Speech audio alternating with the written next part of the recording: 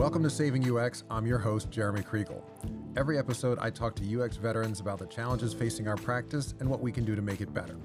This is the second half of my talk with Gloria Osardu, PhD. If you missed part one, you can watch it on YouTube, listen on most podcast platforms, and do both at sux.live. That's SUX for savingux.live. And now, part two of Saving UX featuring Gloria Osardu. You hit on a really important point. There can be a big difference between our intentions and our habits. We want diversity and inclusion. We want good UX and good products. But an organization has its history, and even I think with a startup, the people who join that, even there might not be organizational history, they come with their own histories and their own habits. And yes, where have you seen the biggest challenges in breaking through some of those existing behaviors that might run counter to what the organization says that they want, but where they might struggle to actually put it into practice? I think that where I see it's not intentional, but even in large companies, culture is built. Culture is not a bad thing. It's just built when people come together to do things together, right? There's some things that we love, some things that makes us feel cozy. And I think this is hitting me hard with a startup. But I saw that in microcultures. And the reason why this is really clear for me is I did not grow up in the United States. And so I lived in different parts of the world. I'm multilingual. I have really experienced different cultures. And so it really stands out to me when I see microcultures and the way that we work. In a startup, it's so clear because startups are born out of small, intimate teams where the boundaries are not set and everybody does everything just to keep, the startup growing. But when you hit that mark where they're starting to introduce more leadership and starting to break things up, then you start to see two cultures. One culture being, the old timers and those who've been here longer. And the second being those that are new and those that are starting to infuse what does it mean to scale and what are some of the things to do as we get bigger. And I think that culture it's just repeating itself in so many places. It can be inside a UX org, right? Where with big companies, like Amazon, you'd have those that have been there 5-10 years, right? There's this culture of this is what happened when we were about 200. And now that we are 600 in size, we have new folks and things are changing. So I think that when that starts to happen, that's where you start to see the real work that needs to be done to get folks to see that strategic vision of things have worked in the last several months or several years, but in order for us to scale and get to where we're trying to get to, we really need to change some of the mindset that we've had and also give the assurance in really tangible ways of we're not going to lose our small company feel, or we're not going to lose a small team feel, or we're not going to lose the way that we felt like people really cared about us in a smaller size company or design team versus a larger size where you have more different crafts, you have different managers, and you have different sub-organizations in there. So that is something that really stands out to me, and I'm really conscious about it, which means that it forces UX, whether it's research or designers, to index on building that relationship, right? And starting to go out more outside design to really understand how the business, right, products folks are thinking, understanding their core metrics, to ruthlessly prioritize based on what other teams are also prioritizing, because then we are aligned on what's below the line, what's above the line. Well, there's so much that we could dig into there. Prioritization, that sort of that cultural awareness. It's actually come out in a number of conversations from people who have lived in multiple other cultures, people who have tended to immigrate to the U.S., that having done that makes them more aware of the cultural differences within the organizations they join. And it seems to be a gap for those of us who have only lived within one culture for the most part.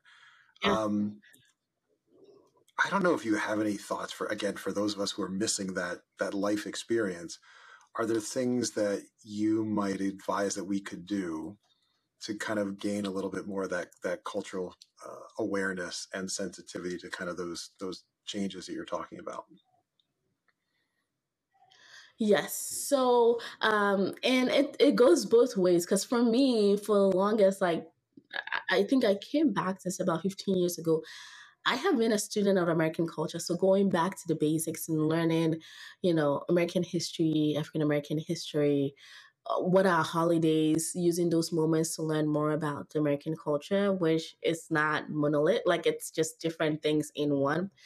But I think there are a couple of ways to get yourself to start being sensitive to like some of these changes. One, to bring the things that we do in our culture into work, right? When you go to a new place, like culture and the summary is just like the way people live, the way they dress, the food they eat, the way they relate, right? That's culture. And so when I get into a new organization, one conversation I had with my executive sponsor was, Gloria, you do understand what research is. You do understand how to build large, effective teams, but you do not understand the company and the team, Gusto or Amazon or Capital One. And so take a time to really understand who they are and then see areas that we can infuse the things that have worked in the past into it. And I think that's where like a lot of people don't understand. They're like, UX is great. Everybody understands it's great. We did this at Amazon. It worked really well. So I'm just going to copy and paste. It wouldn't work. And I believe that those are like little things that you can do when you get a new job or when you start to be in a leadership role, whatever, capacity you are in UX. Start to take time to understand who people are, how they do things, why they do certain things, not assuming. One thing that I'm learning every day at Gusto is if things are not working well, don't assume that it's intentional. Like, we don't know. People might not even know. Or if things are working really well, don't assume that it happened overnight. It's just intentional, right? So always asking. I think the researcher in me is just like emphasizing like what would I do to understand a customer or a user, and that's what I bring into business. Even in UX, as teams get bigger and larger and we have senior leadership and leadership going all the way up to the C-suite, I think that it's core for us to take a break and say, hey, I onboarded to a new company, I onboarded to a new team, I onboarded to a new task force. I want to understand who they are, how they work, what are their fears and their concerns, what excites them, what is that 5-year strategic plan, what is that 10-year. How do we align? Because whatever you do is not going to make sense to them if they don't fully understand how it ties back to the company journey of where they want to get to. And so that's the first thing, spending that time to understand culture in terms of like who they are, how they do things, what their all hands looks like, what are some company rituals, whether it's operating or annual planning, what that looks like. The second is that I always say this: people make companies.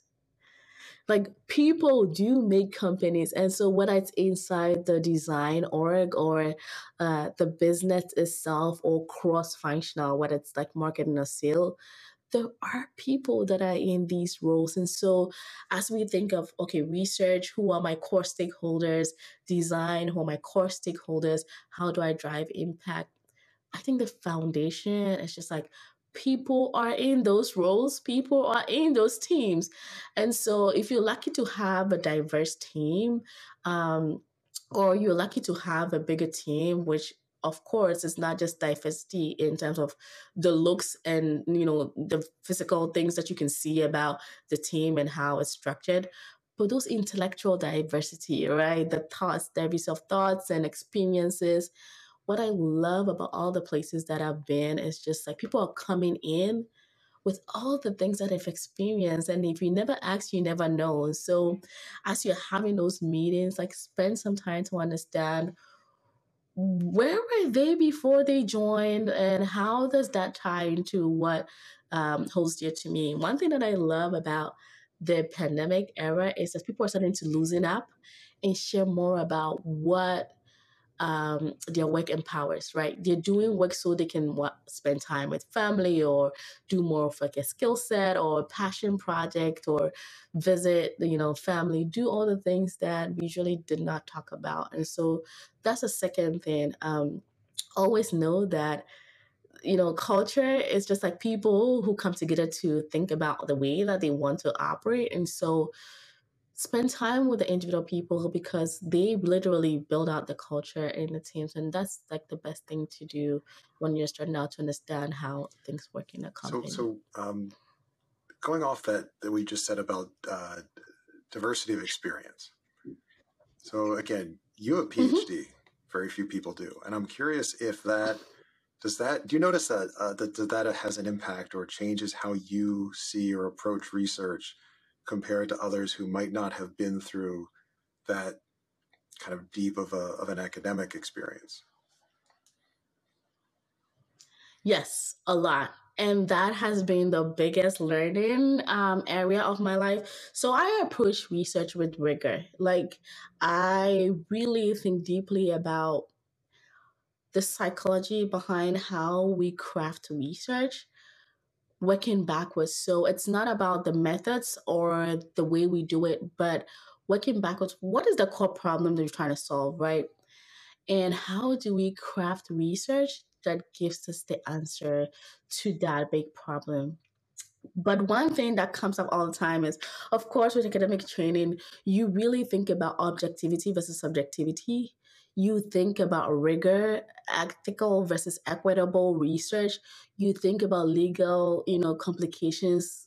When you do research, we tend to not think about the effect we're having. Like if the customer assumes that we're always doing good, like design for evil. So those principles, I think about what is it that we can do to reduce the bias and assumption. Like sometimes we are not 100% there, and so the research has a lot of bias introduced, whether it's like participants being super fans or not, or us designing research all the way to tactical in ways that are eliciting some form of like things that we already think we know.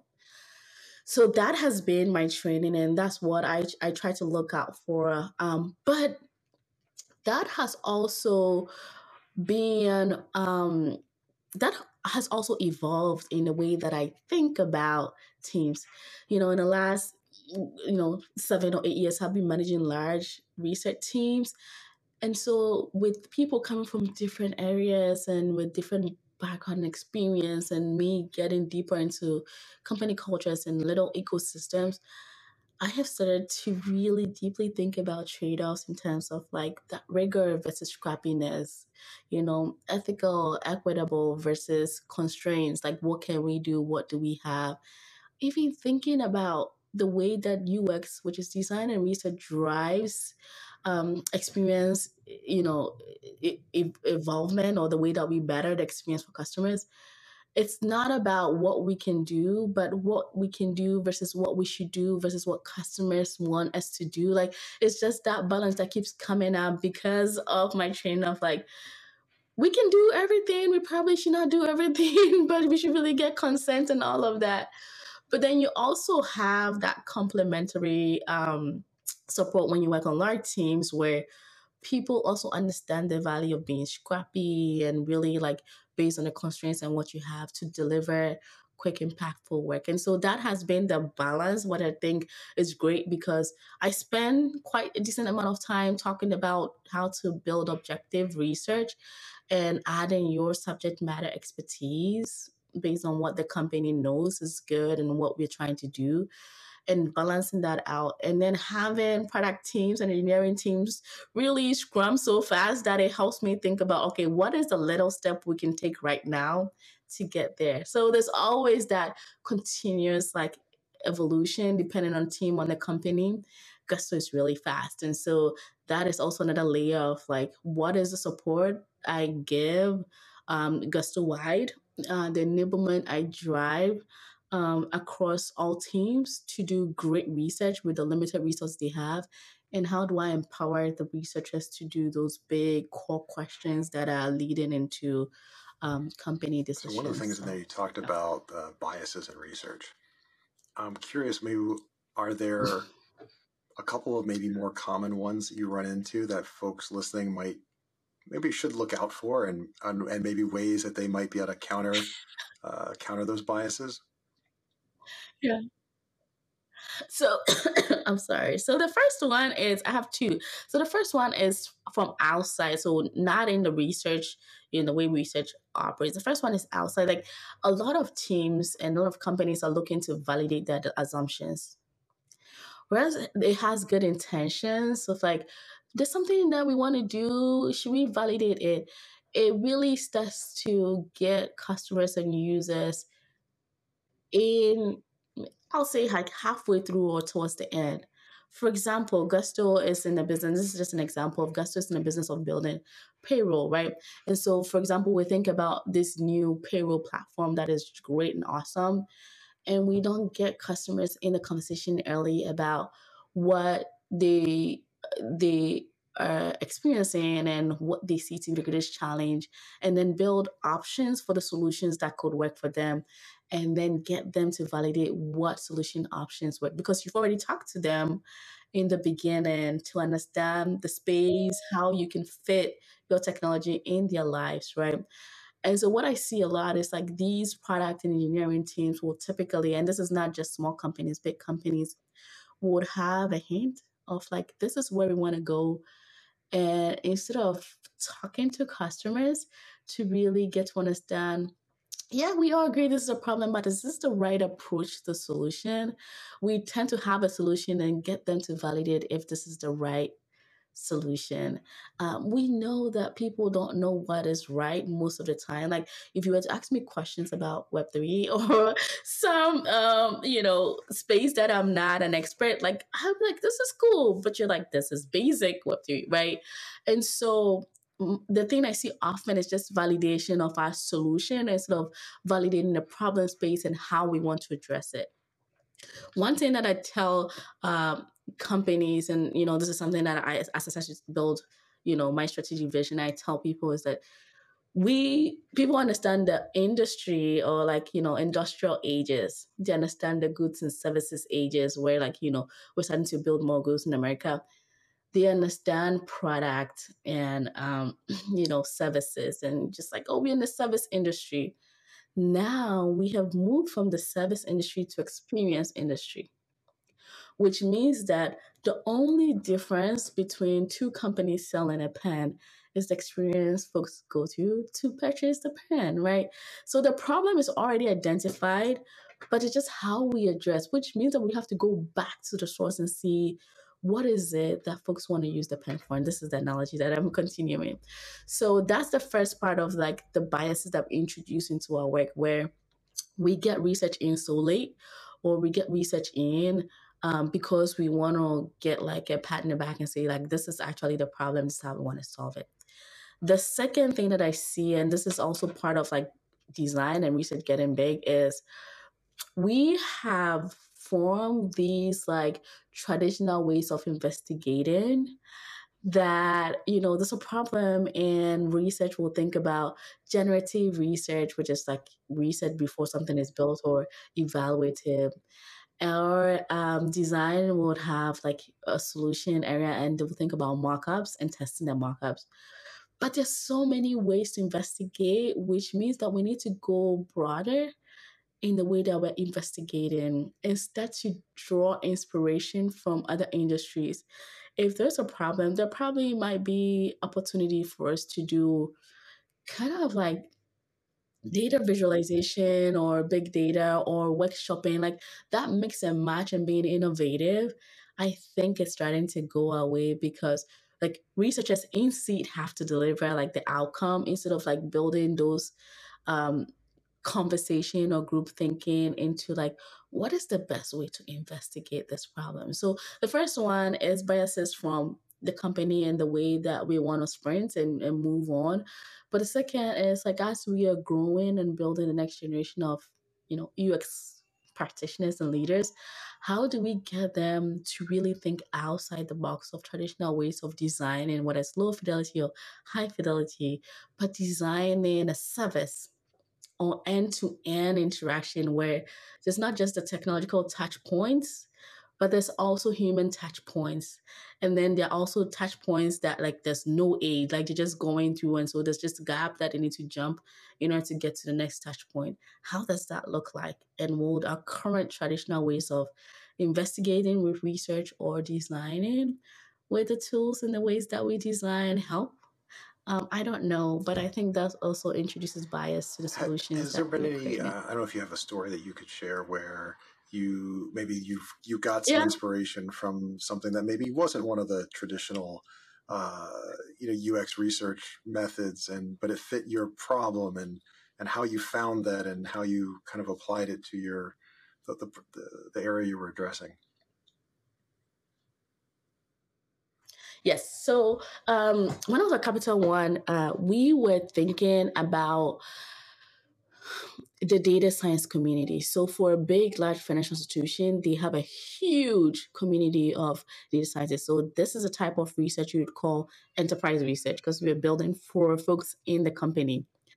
Mind you, like research that is built for tech folks are the craziest because they have really high expectation. So the business goal was to really think differently about the data science community at Capital One and the way they build models because we were trying to move over to AWS. And this was our one shot of thinking holistically about the way they build in order to drive model governance. And so this is, truly generative. You're trying to understand the community more. And so the main first step will be to do empathy to understand them. But the way that I thought outside the box was to really understand not just like who they are in one-on-one interviews or like what tasks they do. Well, that was great. I did that. But also to understand what that interaction looks like for data science teams. Because when we think about building models, there's rarely moments where one person builds from start to finish, especially in like high stakes model building. And so one thing that I did with my team was to do a blueprinting exercise. And that looked like bringing a team of data scientists who work together, including their manager, senior level data scientists and the junior level, whether it's intern or whoever is on the team, getting them into a room, giving them hypothetical um, uh, model to build, and for other parts of the research, we gave them real model that they had built in the past, so that we can get hindsight reflection versus in the moment and what things they would do differently. And it was amazing because that's not blueprinting exercise is not a research method. And so to have them sit in a room for an hour or two and walk through what that collaboration looked like, we're able to catch the gaps, and I call them gaps because they are not like part of the main stages where you go from data cleaning to building to iterating and all the way to publishing and monitoring the model.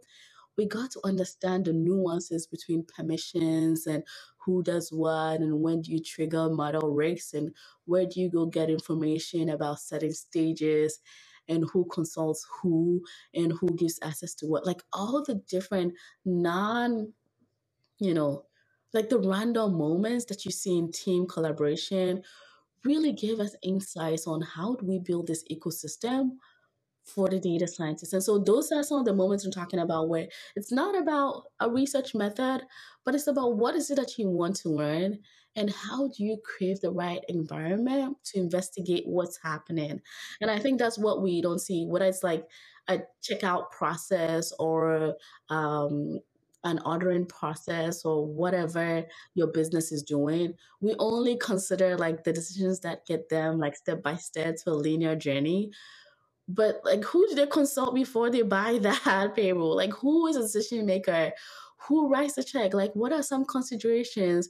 What are the ways that they compare what a platform is? Like, these are the non-human touch points that sometimes it's just essential to capture. That's a great point to bring up. We often could benefit from taking a wider focus on the problems we're solving and the flows that people go through.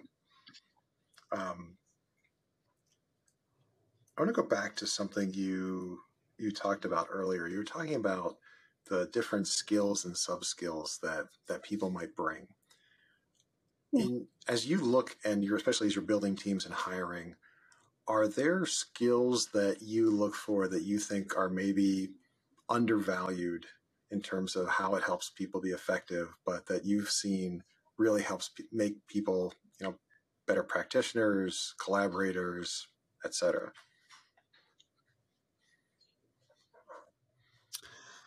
That's a good question. So for research, I can speak for research. I sit in design hiring, but I'm not ultimately the decision maker in most cases. But for research, I look for the basics. So, is this person a researcher? Yes or no? Are they able to do the basic research, skill set methodology? Because believe it or not, even when you start, you get to, you get and sit in those user testing, usability testing, like those simple things that researchers are often called to consult on. So I want to make sure that the basics are covered. But the most underrated skill for a researcher, and I think for design or UX, is learning and relearning. Because if someone has the ability to learn in the moment and the ability to relearn or unlearn what they know, that is the greatest, for me, it's the greatest determinant of success in roles. Because when you're able to really question your assumptions and think about what's working or what cannot work in a situation, you have to, when you come to a conclusion that you have to change or switch, it's your ability to quickly pivot and learn something new. And I see a lot of, researchers and research leaders that I mentor talk about, what is the next new thing that I need to learn to be relevant? Like, right, when the pandemic hit, people were talking about user testing and virtual research tools and all the new things. And then really, you just need to cover the basics, but be prepared to learn and unlearn and relearn for the rest of your life. In smaller companies, you get the opportunity to do a lot of things. So you try things, you do a lot of things, your scope is wider. And even for big companies, even if you are tied to a specific niche, I think that ability to learn and relearn the way that you do things or the way that things are working really makes folks successful. I remember my time at Amazon, I joined the company and it was just we have this writing culture. And so there are no PowerPoints. And, researchers, everyone in the company would have to write their reports or write exactly what they're thinking. And I had to advocate for budgets and resources and headcount and write out what I'm thinking. Imagine a multilingual person and really think about it. And I signed up for all the trainings, practice, practice, practice. And I realized that it wasn't about the writing culture. It wasn't about, the way that you get yourself into a new situation and just move forward. I think that's a skill that we're starting to see a lot in UX, where you might know Figma, but the next day there's going to be Loom. How do you, get to learn that really fast and learn that quickly? You might be working in an environment where you are the single designer and UX person, and now you get a new job and you're working on a team. What are the things that you learn and unlearn and relearn? Or you might be working with a team that design and product fully understands your value, why you are there, how to relate with you. And then things switch up. You have a new person join the team who's leading product, and they are starting to ask you questions about what is design or what is research and how do I work with you? What is that process of just being humble enough to learn and relearn and teach and, get people to understand where you're coming from. And I think that for me, when I'm hiring, I look for that potential, because it's not about what you know today, but if tomorrow things were to switch up, how would you learn that really quickly or learn some of the things that you One, when you are in that when you're in that hiring process, what are you looking for in a resume and a portfolio that says this might be a candidate who has that ability to learn and pivot? And beyond that, when you're having the conversation, are there questions that you ask that you found have been really effective to help you evaluate whether someone possesses that quality? Yes. So usually researchers would not have a portfolio, but I want to see some form of like it's a web or, a document, some form of like write up or, web portfolio, whatever you want to show. I'm not into the visuals because I don't think the visuals really tell deeply about, what a researcher can bring. I want to see some evidence of like what was the problem space, and that ranges between how fuzzy it is to like how really defined, and that's how we try to figure out like what level or what experience they have. Now, when you look at the work that they've done in the past, you want to ask questions. I do ask questions about how the problem came to be. That gives a good indication of like what is it that they had to figure out in order to do the research. So doing the research itself is that middle, like, peanut butter sandwich. That's like the peanut butter, but the bread halves on the sides are what like how did you get to be the researcher on this project? Like, what did the designer tell you this is what they wanted to do, or was the business indicating, or did you realize that this was an area that you need to investigate?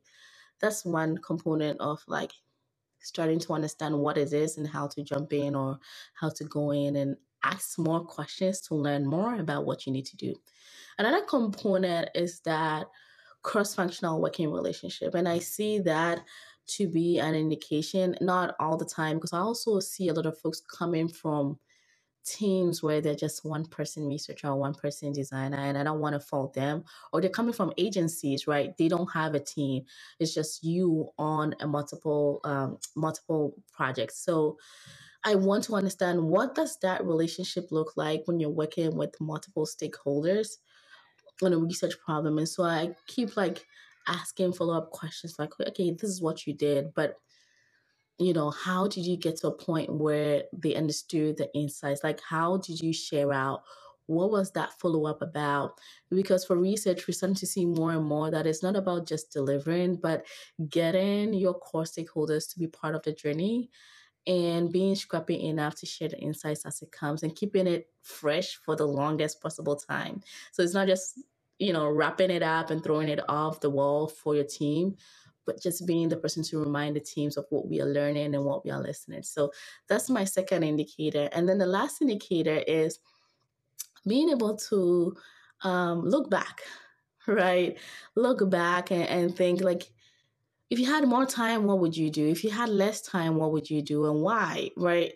Um, if you had all the resources, if you have constraints, what would you do?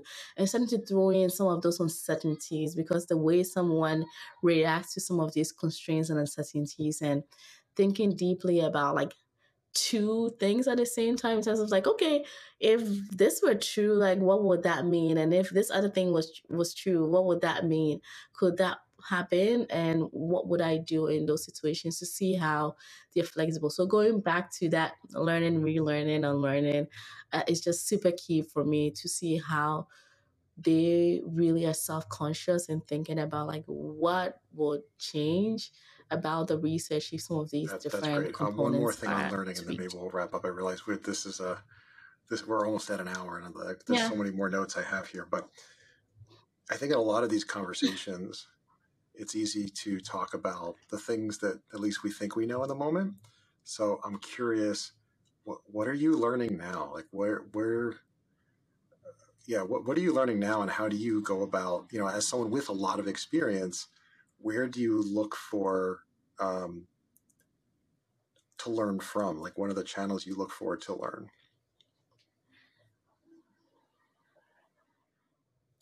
So what I'm learning now is it's really interesting, and just like how my mind thinks, but I'm starting to learn how to effectively triangulate customer insights from all the different sources. And the reason why I'm starting to learn that, and this is something that I've been doing for I think 3 to 4 years, which is not long ago. But I, for a long time, really thought that research insights should drive the business, and then I start to realize that there's no one insight or one set of insight that tells a story.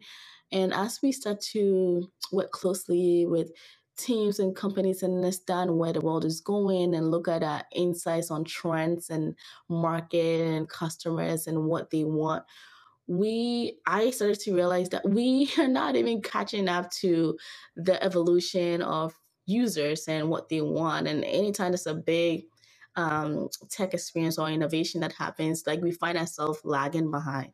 And so as UX research and building and scaling our teams, I'm thinking about how can we get ahead of product teams and businesses and companies and help drive those insights that are relevant when they are ready. So it means they have to be super relevant or super fresh, because when the teams are ready, it might be like 4 months or 6 months into it. How do we stay ahead of trends? And that has forced me to think deeply, not just about, UX research insights, but consumer insights, which is like big trends happening, getting closer to marketing teams and the way they do market research, because that also gives us an insight of like what drives folks to get into even using our products in order for us to get that user experience and insights. And then also paying more attention to our customer support and documentation, because I feel like it's kind of a flywheel where, like, we hear why people are reaching out to customer support. There are insights there, but we also know that not everybody will call customer support unless they're really in a tight situation. So how do we get those insights, couple that with data science insights, look at economists and the research trends that they're sharing with us, do the design and product research, and then triangulate that data to tell a holistic story of like, what is it that we know. And I spent a lot of time doing that investigation, learning a lot from actual people in roles, but also just learning a lot about the work of facilitating that conversation, because there's so many pockets of information. And I think that is not just a startup thing, it's just something that we should be doing more, even in big companies, where it's just not one lens that you look at, the insights or how customers experience your product, but you have several lenses and so many different pockets of data that you should be leveraging. Possibly last question. Any advice that you would give to more junior researchers who are obviously earlier in their career, things that they should think about, or encouragement, or again, what would you say to those folks? So I will tell them a couple of things. The first one is to keep pushing. There's so many people that are trying to get in the door for so many different reasons. We put out job posting and internship, apprenticeship, like main jobs, and we get so many applicants. And so if you're out there looking for a role, keep pushing, keep applying, keep doing what you're doing, refine your skill set, keep doing it, because the need is way more than the professionals that we have to do UX work. The second thing is to reach out to mentors. I tell people, and they think I'm joking, go onto LinkedIn, see folks that are doing what you think you want to do, have that conversation with them, and see what you can learn from them. Read job postings about design and research, and see what they're looking for. And it might not be 100% what you have, but it gives you a sense of like what teams are doing. And the last thing is that people are thinking, when you're thinking about building a portfolio or an experience, it doesn't have to be on the job experience. There's so many things around us that you can literally do a review. Like, think of influencers and how they review products and how people buy it. Look at the technology around you. Look at the industries that excite you. Look at the company and the brands that you want to work with. Take a look at their products and review it with critical thinking or research, ways of thinking about the experience. If you're a designer, fire up, Figma, do some mock-ups, and have that be the tool that the way that you keep yourself fresh. And I think that it's going to be super helpful for those that are listening. And I know there are probably some folks listening that are already in the field and they're either in IC roles or leadership or, trying to build that innovation and drive the business. And I would say to them to build community.